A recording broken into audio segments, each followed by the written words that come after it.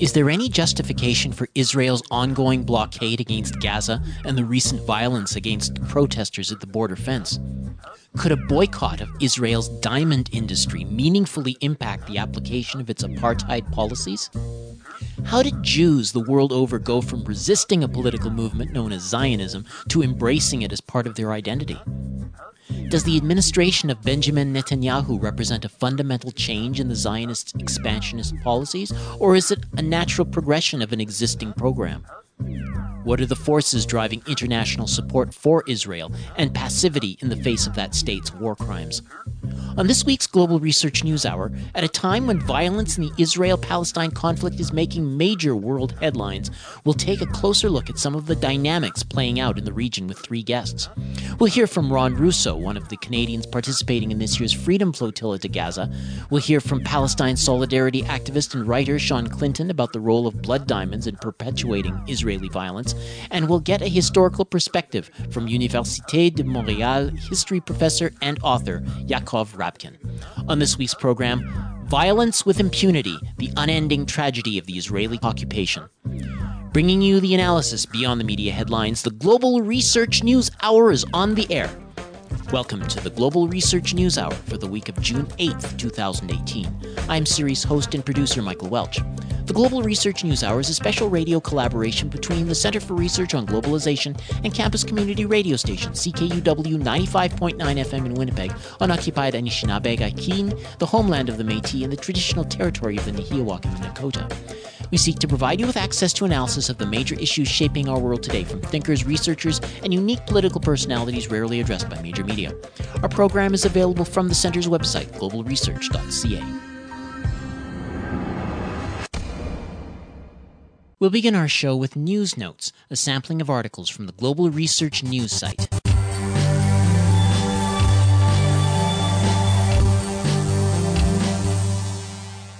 A bipartisan majority of the House adopted the National Defense Authorization Act on May 24th with a vote of 351 to 66. The bill now moves to the Senate.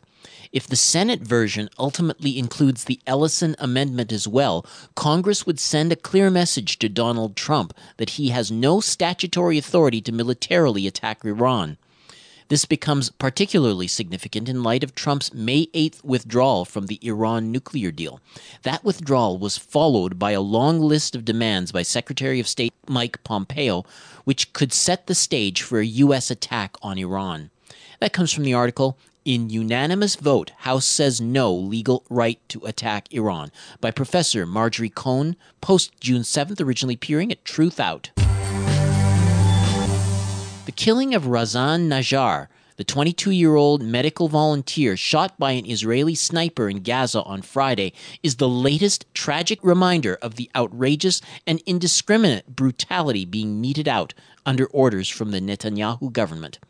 The silence, or worse, support for this flagrant illegality from many Western governments, including our own, has been shameful. Instead of standing by while these shocking killings and abuses take place, they should take a lead from Israeli peace and justice campaigners to demand an end to the multiple abuses of human and political rights Palestinians face on a daily basis, the 11-year siege of Gaza, the continuing 50-year occupation of Palestinian territory, and the ongoing expansion of illegal settlements. President Trump's decision to recognize Jerusalem as Israel's capital city and move the U.S. embassy there, in violation of international agreements, has demonstrated that the U.S. has no claim to be any kind of honest broker for a political settlement of the Israel-Palestine conflict.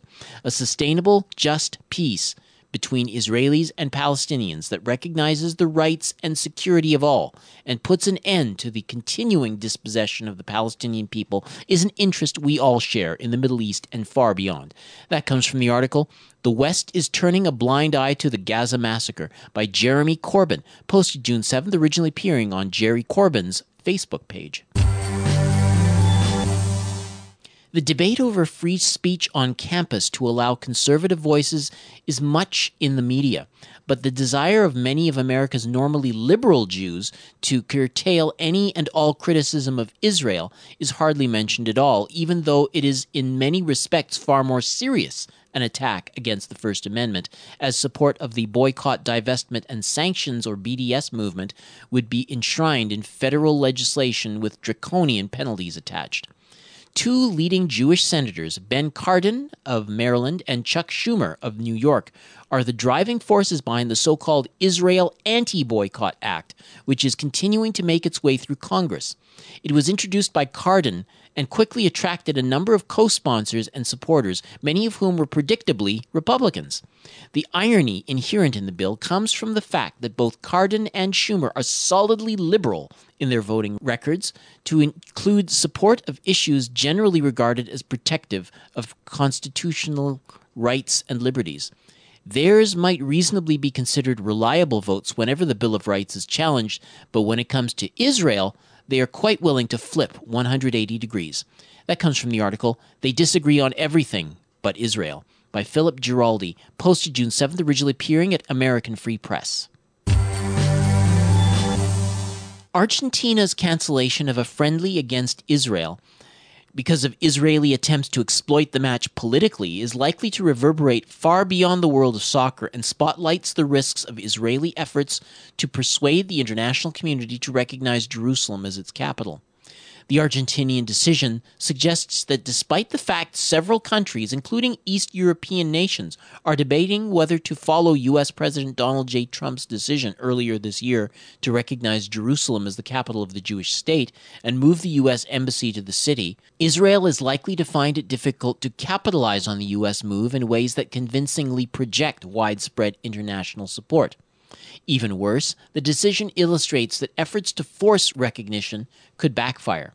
The Argentinian move has buoyed the grassroots Boycott, Divestment, Sanctions, or BDS campaign that seeks to isolate Israel in nonviolent defense of Palestinian rights after Israel has made countering the movement one of its top foreign policy objectives. The cancellation of Israel's friendly match with Argentina is a boost to the Red Card Israel campaign, which has called on FIFA to expel Israel, as it expelled apartheid South Africa, due to its violations against Palestinian football and its disregard for FIFA statutes, BDS said in a statement. That comes from the article. Israel scores painful own goal in run-up to the World Cup. Argentina cancels friendly match with Israel, by James M. Dorsey, posted June 7th, originally appearing on the Turbulent World of Middle East Soccer blog.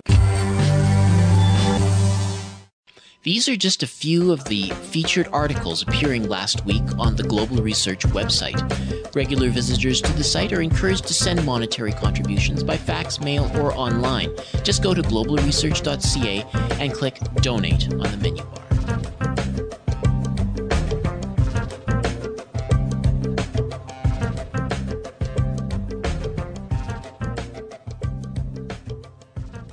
In the past 2 months, the world has witnessed a flare-up of violence along the Israel-Gaza border, resulting in the deadliest days of the Israeli-Palestinian conflict since the 2014 Gaza war. The Palestinian Great March of Return, organized by independent activists but backed by Hamas and other major factions within the Gaza Strip, was intended as a demand that Palestinian refugees and their descendants be allowed to return to areas from which they were expelled during the creation of the State of Israel. It was also a protest of the decade-long blockade of the Gaza Strip by Israel and Egypt, and of the decision to move the U.S. Embassy in Israel to Jerusalem. On the Gaza side, over 13,000 people were injured since March 30th, when the campaign began. More than 120 killed. The dead and injured have included journalists and medics, including Canadian Dr. Tarek Loubani and a 21-year-old Palestinian nurse named Razan Ashraf Najjar, who died on Friday, June 1st. No Israeli defense forces have yet been killed, even though Israeli officials have defended and praised IDF actions as self-defense against planned attacks by Hamas against Israel. Palestinian resistance has been motivated by a blockade of Gaza, which has had devastating effects on the health of the population, especially coming on top of 2 violent assaults on Gaza over the course of a decade. A number of citizens around the world have responded to the need to assist. One tactic is to non-violently penetrate the blockade on the ocean side through what is called a freedom flotilla. So far, none of these vessels have been able to make it to shore successfully without being intercepted by Israeli Defense Forces. Ron Russo is one of the Canadians taking part in this year's Freedom Flotilla to Gaza. He's a postal worker, president of the Canadian Union of Postal Workers, Whitehorse Local, Indigenous vice president of the Canadian Labour Congress, a father and a grandfather, and he lives in the traditional territory of the Carcross Takish First Nation in Yukon. He's been traveling on board the flotilla ship Al Oda and joined us by phone after a stop at the port at La Rochelle, France. Could I ask you what inspired you to take part in this action? Well, for me, it's a human rights issue. It's a human rights issue as we see what's going on with the people, the lack of food, the land prison where you need a pass to come and go, where unemployment's at less than 50%, and it's a struggle. There's 80% of people are living off of aid. The water is limited. The electricity is limited to 1 to 2 hours a day. It could be in the middle of the night for cooking, and it's all being limited by the Israelis. So we feel that it's a human rights issue. And then for me, as an Indigenous person, is when we look at the United Nations definition of Indigenous, is they fall into it as well, right? So, we're all people of Mother Earth, and we all need to be taking care of one another, and we need to make sure that we know what's going forward. So I think it's really important, and that we need to take care of one another and make sure that we're all being respected. Now, it just so happens, you made the decision to take part in this before the recent flare-up of violence along the Israeli border. So I'm wondering what your thoughts are about some of the statements you're hearing by Israeli officials and their supporters who attempt to justify the actions at the border fence and in maintaining the blockade as necessary self-defense against terrorists. Right. For us going in, it's a little bit terrifying. I'm actually not going to be going all the way in. I'm going to be going 2 more stops, and then the boat will continue with new people getting on and off. So I'll be spending 3 weeks on the boat, but I will not be going all the way into the Gaza. But as far as what's just happened recently is what it was is there was a nurse that was shot, somebody that was providing aid, with their hands in the air, is my understanding from the news reports that we've seen. Then there was retaliation, and so all of a sudden it ended up being that it was their fault, and that meanwhile, the tensions are high, and I think that was just one more push to be edging them on, to be having some type of recourse, and the recourse was swift, and it's unjust. Now, you just pointed out the parallels between Israelis' treatment of the Palestinian population and Canada's treatment of the Indigenous population here. Both cases you're talking about Indigenous populations. Did the parallels? What do those parallels say to you in the midst of a Canadian government that makes a lot of talk about reconciliation? Well, when we look back at history, is we look at where we were in the past. We ended up being put into reservations. We needed a similar path as people to leave. Then we ended up with the residential schools, and even today, there's still many issues for Indigenous children in Canada. With less than a third of the amount of money going to per child for Indigenous children. But when we look back at history and the government of what's going on, as we saw Pierre Trudeau sit down and come up with the white paper, which was to pretty much assimilate all of the Indigenous people in Canada. So now we have his son that's in, and Justin, bought up a pipeline, and Indigenous people in Canada are infuriated with what's going on because we have an agreement with with the truth. Sorry. Oh, go ahead. So I thought you may have been talking about the buyout of the Kinder Morgan, but you're talking about yeah. So it has a lot to do with the buyout of the Kinder Morgan and the informed consent. And as we've seen, as the Indigenous people are quite upset about what's happening across the country, and is stepping up and pushing it forward. Yeah, I mean, you spoke in very general and appropriate terms about the parallels there. The indigenous populations of both Israel and Canada. I'm wondering if there is maybe a specific incident or a specific example that sticks out in your mind when you reflect at the parallels between, maybe what's happened to somebody in Palestine, in Gaza, and what's happening on in indigenous territory here in Canada. Here in Canada is when we look at what's going on inside of Palestine, of the lack of clean drinking water, and we look at the lack of food. And when we look at Canada, we still have almost 140 First Nations without clean drinking water. We still have, instead of Northern Canada, it costs 4 to 5 times more to feed your family than it does inside the South. So I think that the government's made lots of promises, but we still have to see action. Mm-hmm. So I want to thank you for sharing these thoughts on the as you are preparing to go further along this unique action. Is there anything else you'd like to say to our listeners about this, about the action or about what's happening to Gazans right now that you'd like to express? Yeah, I think that people really need to take a look away from the mainstream media, especially what's coming out of the Israeli camps, some of the American news, and they need to take a look about what's actually happening and look beyond the frontline stories and look at this as a human rights issue of people, people's children, people's grandchildren, people's parents. These are people that this is happening to, and it's not, as they say, about people who are terrorists. Most of these people are university children, and that are getting up and standing up for what's happening to them inside this land prison and being shot for it and called terrorists. So I think that we need to really look at the definition of what people are calling terrorists. It's been a privilege and a pleasure speaking with you, Ron. Good luck on your journey and all the best. Thank you very much.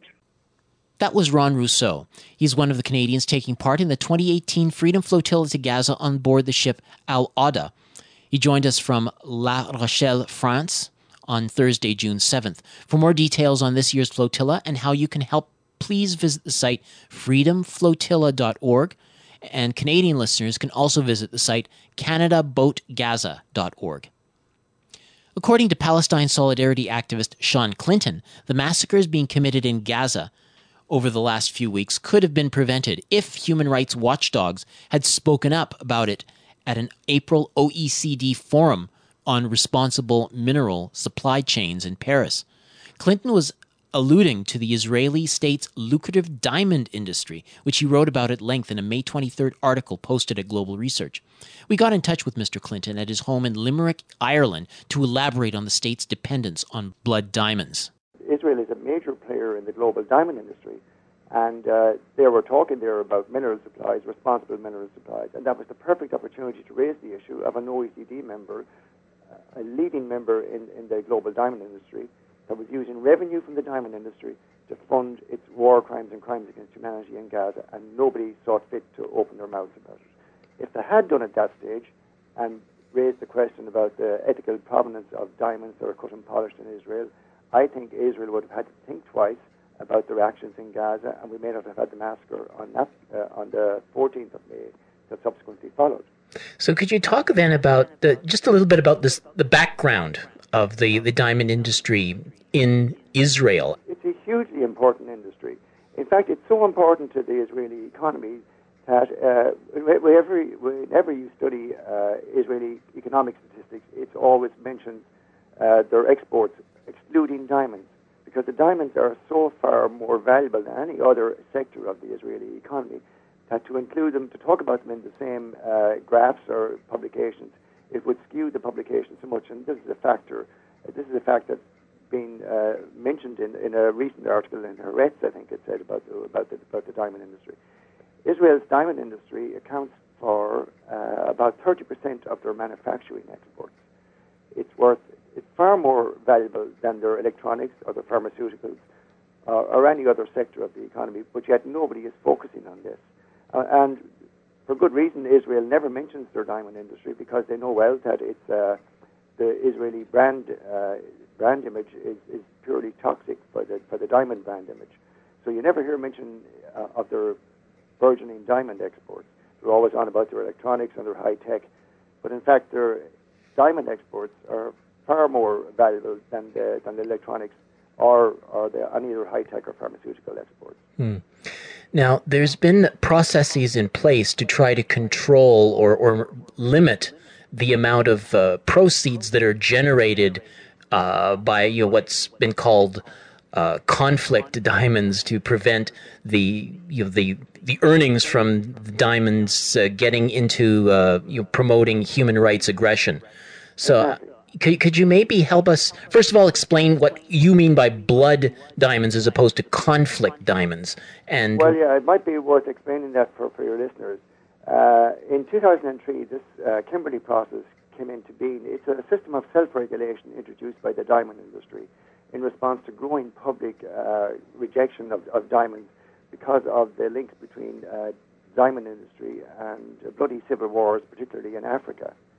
So the diamond industry was forced to react and to introduce regulations to control they were supposed to eliminate the trade in blood diamonds. But what they did, in fact, was rather than banning all blood diamonds, they came up with this new term called conflict diamonds. And the definition of a conflict diamond is very restrictive. It applies only to rough diamonds for a start, and those rough diamonds that are used by rebel groups to fund violence against legitimate governments. Therefore, straight away, all cut and polished diamonds are unregulated, totally unregulated, and rough diamonds that fund rogue regimes guilty of gross human rights violations are also unregulated. So what the diamond industry does then, it keeps talking about conflict diamonds, all our diamonds are conflict-free, they say then as well, and completely ignoring the fact that other diamonds that aren't conflict diamonds, but are in fact blood diamonds because they're funding rogue regimes guilty of human rights violations, such as the regime in Zimbabwe and the regime in Angola, which also uses revenue from diamonds to fund gross human rights violations there. But because those human rights violations are perpetrated by government forces, their diamonds are excluded from the regulations, just the same as Israel's diamonds are excluded from all regulation because the violence in Israel is being committed by government forces. So the jewelry industry claims that these diamonds are conflict-free based on the fact that they are in compliance with the Kimberley process, which only bans conflict diamonds that fund rebel groups guilty of human rights violations. So it's a massive scam, and it's something that CEOs in particular of public companies such as Anglo America, which owns De Beers, and Signet is one of the biggest jewelry companies in America and Europe. And these companies are all selling diamonds. They're major buyers of diamonds from Israel, and they're selling these diamonds claiming that they're conflict-free, simply because these diamonds are in compliance with the Kimberley process. But as I said, the Kimberley process only bans diamonds that fund rebels. It doesn't ban diamonds that fund rogue regimes. Mm. So, yeah, it sounds like this is almost like the International Criminal Court where you only prosecute African leaders, but you don't prosecute the United States for Iraq or whatever. Yeah, they want everybody to focus on Africa, and the rough diamonds in Africa. Don't ignore the cut and polished diamonds that we see in the big jewelry stores on our high streets. They'll tell you they're all conflict-free. It's an absolute lie. It's a fraud, because 20% of those diamonds in value terms are cut and polished in Israel, processed in Israel. But nobody has any way of telling if a diamond is... When you go into a jewelry store to buy a diamond, You can't tell where it was cut and polished, where it's from. Once they're cut and polished, you can't distinguish one from the other unless they're hallmarked, and most diamonds aren't hallmarked. And that's you're buying something that could be worth thousands and thousands of dollars or euros, and yet you've no idea where even the jeweler behind the counter has no idea where it was cut and polished. You can't distinguish one diamond from the other. Could you explain why Amnesty International, Global Witness, and then the other human rights organizations why don't they seem to be wanting to press for more sanctions against Israel? It is very difficult to explain that. I've talked to some of these organizations, and they're focused on particular aspects of the diamond trade. Just recently, in February, Human Rights Watch brought out a major report into the jewelry industry where they scrutinized the supply chains of 13 major jewelers. But their scrutiny ended abruptly at the mine gate. They only looked at where they were getting their diamonds, the mining sector, and completely ignored human rights violations being funded by revenue from the diamond industry further along the supply chain as the diamonds are cut and polished and processed. So it was a major loophole in a major failing in the report. And they gave Tiffany's top ranking despite the fact that until last year, Tiffany's, the global iconic jeweler, was sourcing diamonds from the Venice Diamonds Group Resources mine in Sierra Leone. But in 2017, very interestingly, they quietly divested from the Steinmetz Group following a BDS campaign which put pressure on them, exposing the links between the Steinmetz Group, which had adopted a unit of the Givati Brigade and funded and supported them during the Operation Protective Edge in Gaza, when the Givati Brigade was responsible for the slaughter of the Samouni family, the massacre of the Samouni family in Gaza. And yet Tiffany's continued to buy diamonds from the Steinmetz Group and claim they were conflict-free, even though the Steinmetz Group had adopted a unit of the Givati Brigade.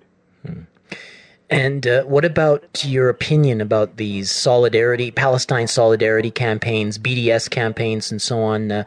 Why they don't seem to be more focused on blood diamonds? Well, this is something I've been trying to encourage groups to get involved in. And right now, I think that the most effective, the most practical and economically significant sanction, which would obliterate Israel's impunity, would be to expose and isolate the Israeli blood diamond industry, which has been described as a cornerstone of the economy and as one of the main arteries funding the criminal Zionist regime. As I said, it generates $1 billion per year for the IOF alone.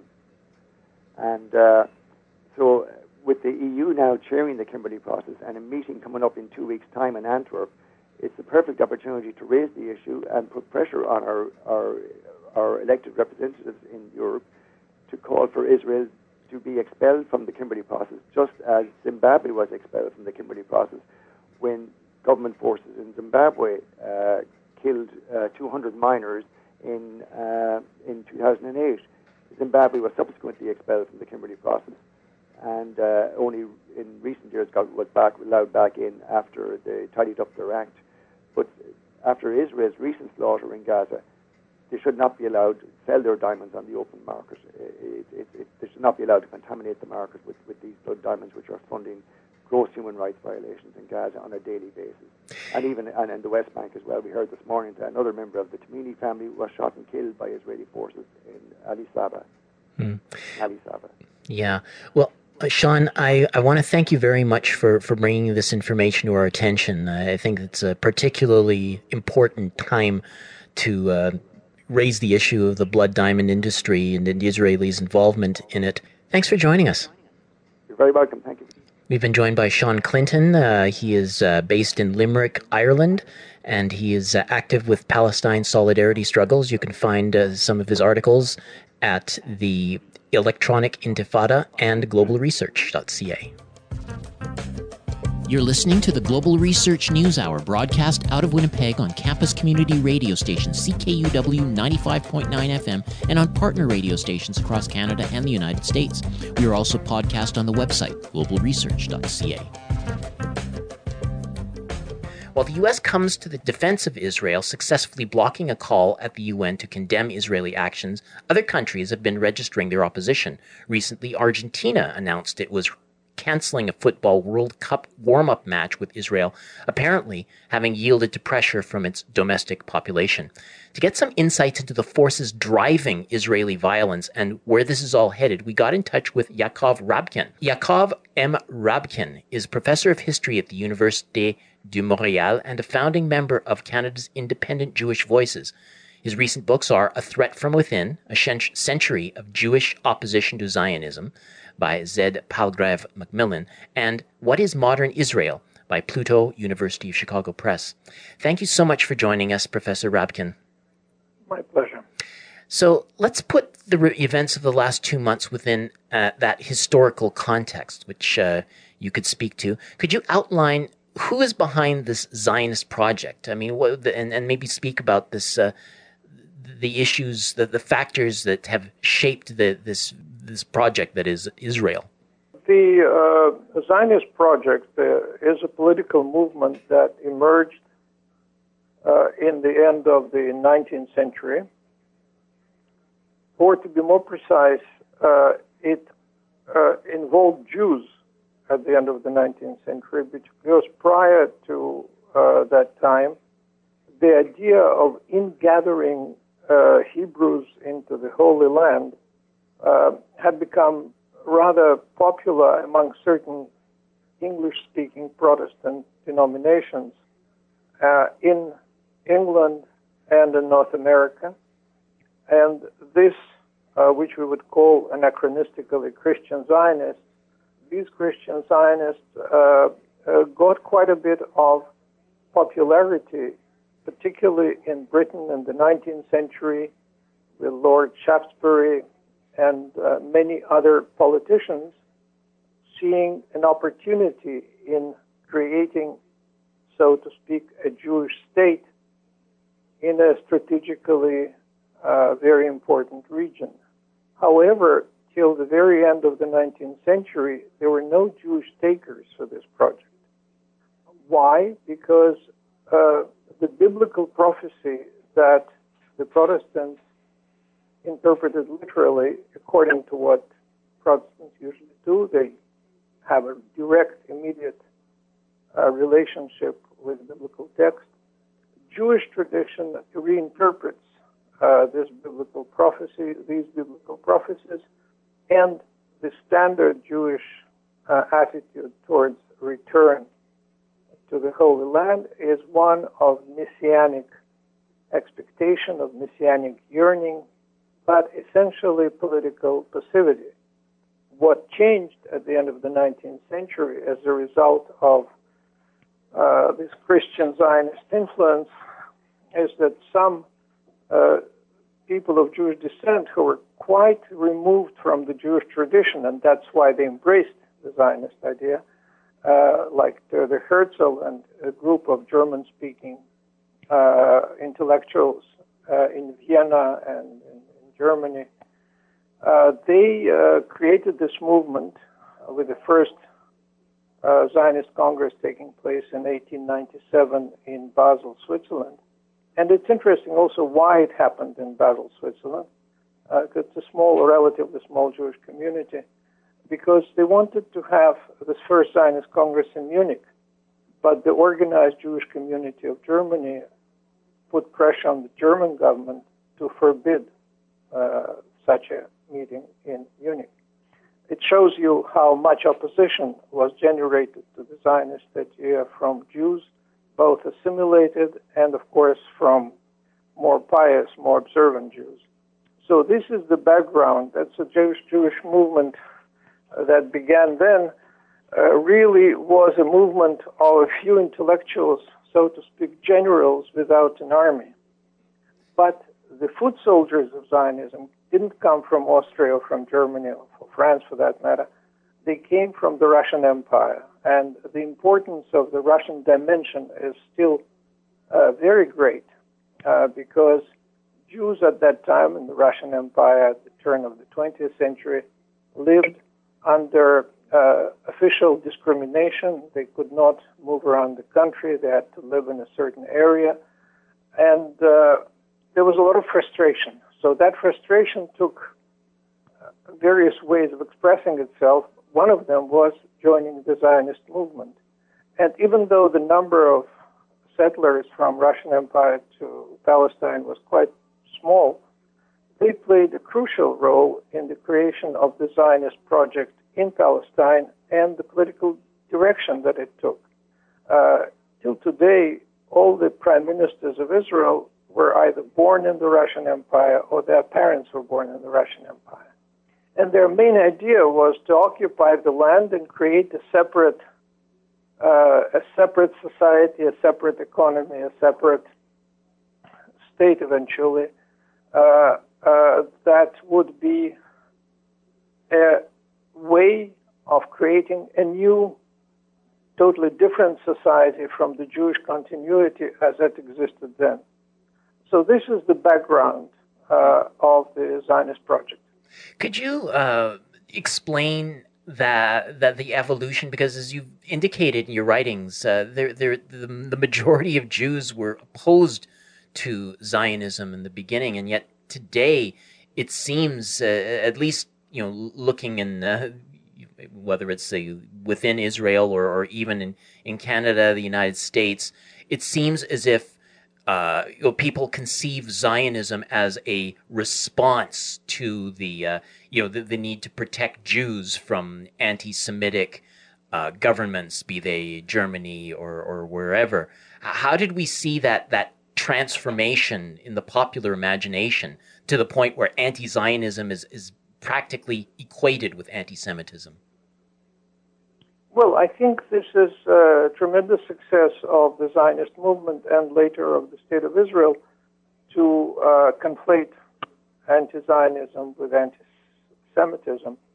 The late Abba Eban, brilliant foreign minister of Israel, considered it a very important objective to reach in order to strengthen Israel's position in the world, and I think to that extent it has succeeded. The opposition to Zionism was of two varieties, roughly. One was from Jews who wanted to be part of their societies. And when the Zionists came and said, well, you don't really belong here, you belong to a separate nation that should live in Palestine, that paralleled quite nicely the anti-Semitic message that Jews don't belong, that they are alien, that they are pernicious alien element. And that's why Theodor Herzl, the founder of political Zionism, said very clearly in his diaries that anti-Semites will be our best allies and friends. So for Jews who wanted to integrate into their society, Zionism was a threat. For religious, more observant circles, who actually till today are not Zionists, the Zionist project was a profanation of Judaism, a secularization of the biblical messages, a literal reading of it, which Jews never accepted. So for them, the entire Zionist project was something to be rejected, and it's still rejected, because if you see how the so-called ultra-Orthodox react to the Zionist state and, for example, to the law obliging them to go to the army, which they don't. There was a demonstration in Jerusalem a few years ago when one of my books came out in Hebrew in Israel. It so happened that there was a demonstration of 500,000 Jews against military service, and they were all very observant, in black and white clothing. So this is the second part. Now, how did it happen that today most Jews, except the ultra-Orthodox, support Zionism? Moreover, they see that their Jewishness is, in fact, support for Israel. Many of them don't do anything else Jewish. You see, it became very clear that today a Jew can transgress the Sabbath and eat not kosher food and transgress all the other commandments, and he would still be accepted as part of Jewish community. But if he or she criticizes Israel, then it becomes really difficult. Now, how did it happen? Well, it happened in stages. Many descendants of Russian Jews in North America in particular took control of Jewish organizations, which had been in the hands of German Jews who were quite opposed or at least neutral with respect to Zionism. So this Russian dimension also permeated Jewish communities in North America. Then the Second World War happened with the Nazi genocide that exterminated millions of Jews. And that, of course, affected many people, including political leaders, who saw in the Zionist project a way of, so to speak, solving the Jewish problem. But the real support for Israel didn't begin before 1967, before the Six-Day War, when Israel attacked its neighbors, occupied territories, and came out as a valiant, triumphant nation. It's after that Jewish communities began supporting Israel, identifying with Israel, and that coincided with a very important educational project that was conceived in Jerusalem and carried out in practically all non-ultra-Orthodox communities around the world. That is to teach the centrality of Israel for Jewish identity. And this has become a reality. I think today the vast majority of non-ultra-Orthodox Jews in North America, in France, and elsewhere identify with Israel as something that constitutes their Jewish identity. My colleague from Tel Aviv University, Shlomo Sand, caustically remarked that 100 years ago, if someone would say that a French Jew doesn't belong to the French nation, that person would be considered an anti-Semite. Today, if you say that French Jews do not constitute a separate nation but belong to the French nation, that would be considered anti-Semitism. That shows how the term anti-Semitism really was turned upside down, and that happened to many terms in history, and this is another concept that came to mean something totally different from what it was in the end of the 19th century when the term anti-Semitism was coined.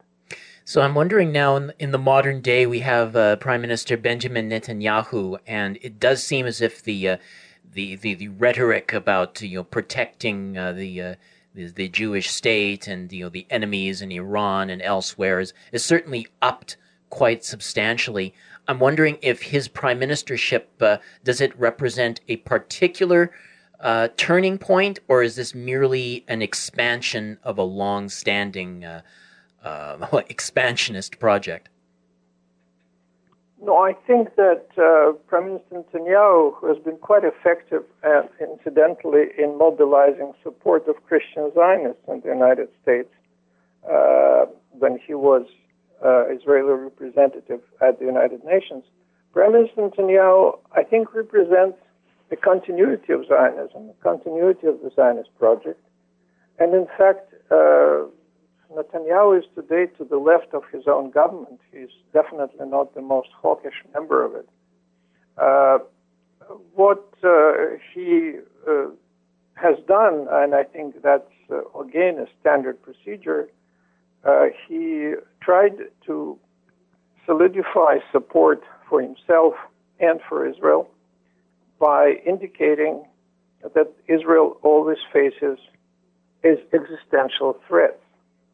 Well, many political leaders have indicated or invented threats in order to solidify their support.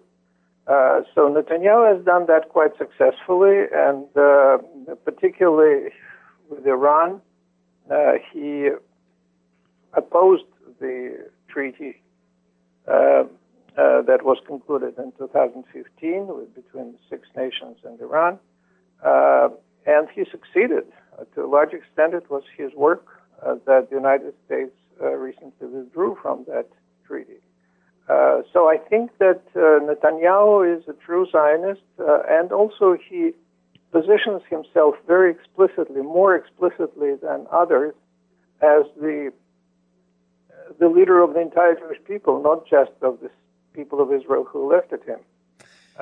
This is something new, and that tends to blur distinctions between Jews in other countries and Israelis, which of course endangers Jews because Jews are very often wrongly accused for what Israel does, even though Jews around the world, however wealthy and however important, have no political influence in Israel whatsoever, but they become hostages of what Israel does and is. So it's a win-win situation for Prime Minister Netanyahu, and he's been very, very, very successful in advancing this agenda.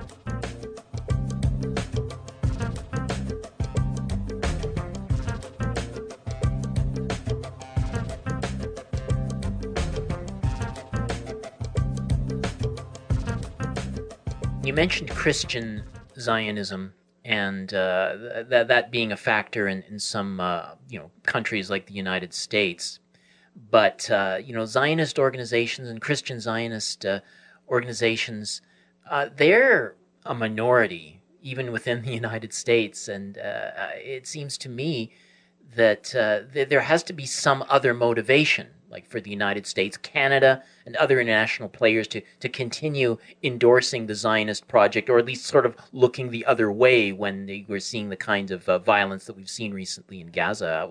What are those factors that are contributing to the foreign support for the Israeli actions that we're seeing? Well, let me start by correcting what you just said.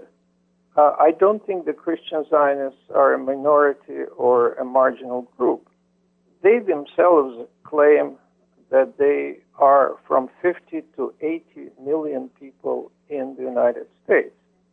I must remind your listeners that the number of Jews in the entire world is about 14 million. So we're talking about a much more massive support for Zionism from Christians than it is from Jews.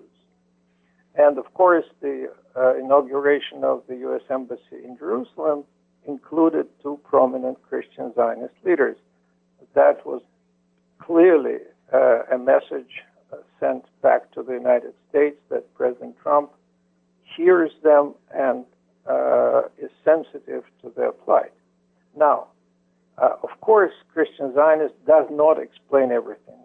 Much more important, in my opinion, is the position that Israel has come to occupy as a purveyor of security know-how and security equipment, as a major source of defense material and high-tech surveillance technologies. So Israel has become an indispensable source of all that precisely because of the ongoing oppression of Palestinians that requires Israel to become inventive, to test their new technology on Palestinians, and therefore their exports to a large extent consist of high-tech security and military equipment and know-how. That is a very important factor that explains the impunity which Israel enjoys in many Western capitals. Another important reason is that Israel is seen as an island of Western influence in the Middle East, in Western Asia.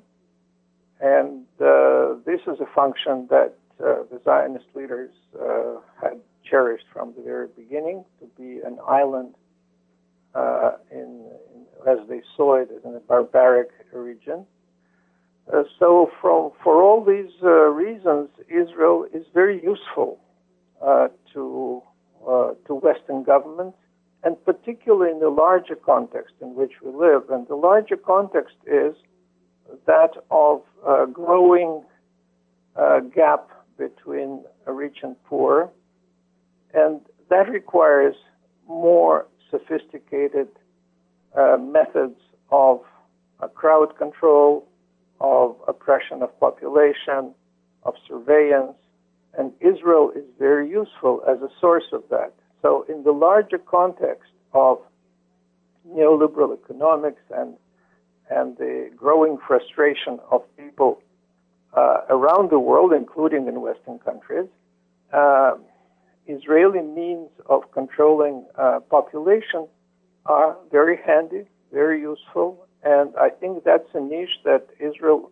occupies with tremendous success. Could you comment on the historic significance of the U.S. Embassy move to Jerusalem? Well, I wouldn't ascribe to its historic significance. I think that it's a symbolic gesture that sort of consecrates U.S. recognition of Jerusalem as the capital of Israel. I don't think that it really changes very much because it had been clear from practically all the previous administrations in Washington for the last 20 years that the U.S. stood behind Israel and vetoed all attempts to criticize Israel. So I think President Trump did something which is perfectly within the logic of U.S. attitude towards Israel, because the U.S. government, in a way, spoke two mouths. On the one hand, two sides of the mouth. On the one hand, it criticized the expansion of settlements on the West Bank. On the other, it provided Israel with huge amounts of support. So now that hypocrisy is largely ended, and I think that President Trump, for all his other failings, can be congratulated for being quite honest and direct in what he did. Now, given the powers that are backing the Israeli government internally and externally, the rise of the non-Jewish population within Israel, and the success of Palestine solidarity movements, where do you see the conflict heading? Possibly a unitary Jewish-Palestinian state, a two-state solution, or will Israel successfully conquer the Golan and continue to expand its territories? Well, that question should be put to a prophet, not to a professor of history. Based on past trends, you might say. Sorry, I didn't hear. Sorry, just like looking at the current trajectory. Right. What I can see is the idea of a two-state, a Palestinian state and the Israeli state. That idea has been dead for quite a while, simply because of the expansion of Israeli settlements around the West Bank. So what other ways? I think there are several scenarios, but I think that looking for the future distracts us from looking at the present. And what we have in the present is a territory from the Jordan River to the Mediterranean, entirely controlled by Israel, with Israeli currency, with Israeli economy, and the Israeli army. So if we don't look at formalities, we could just see that Israel has become one state, because it is one state. Palestinian Authority or Hamas doesn't exercise much control over their territory.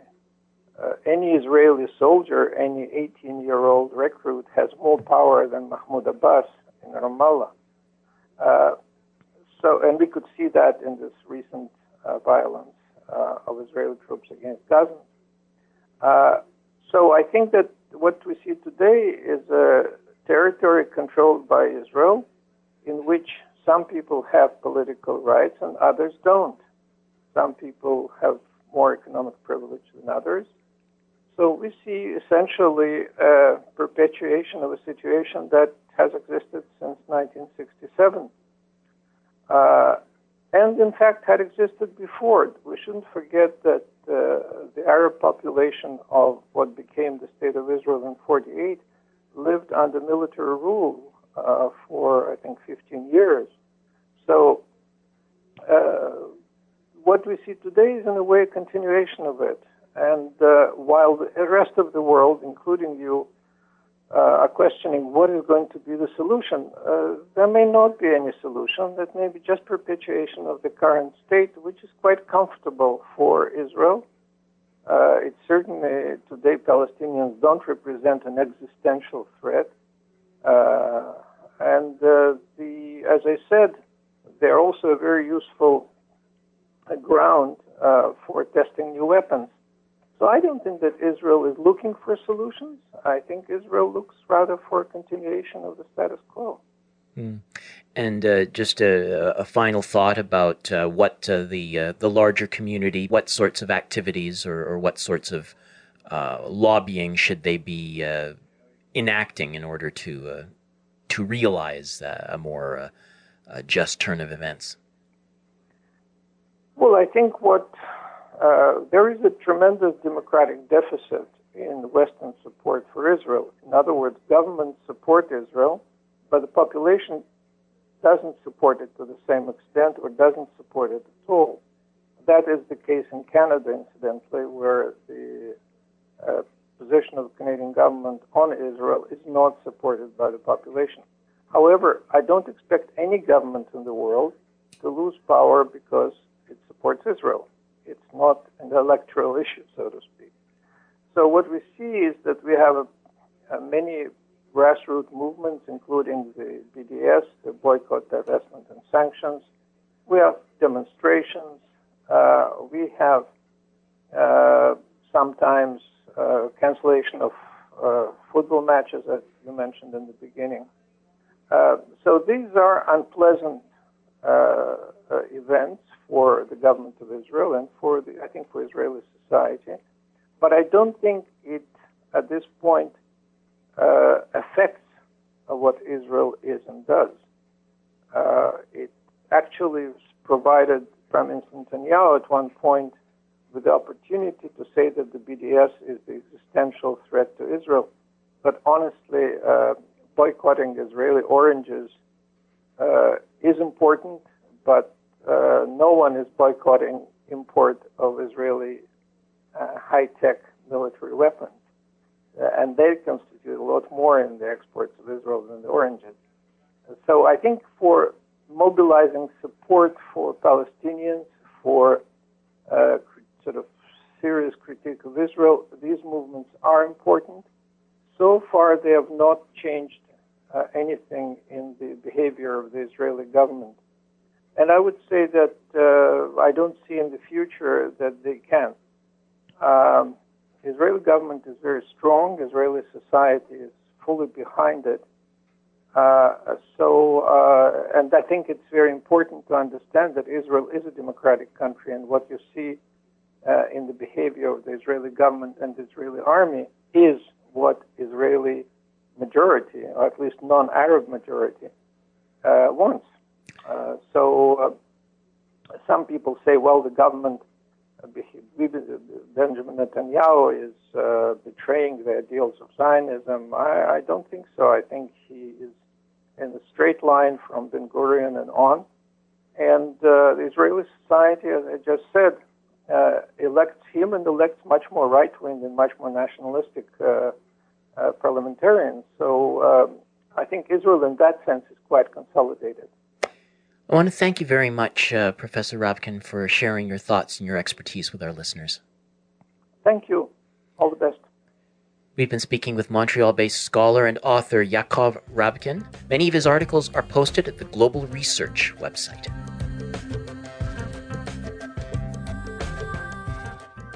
You've been listening to the Global Research News Hour. You can listen to our programs every week on CKUW 95.9 FM in Winnipeg and on partnering radio stations across Canada and the United States. You can also download each episode from the website globalresearch.ca. To leave feedback on this program, email globalresearchnewshour@gmail.com. I'm series host, creator, and producer Michael Welch. Join us again next week.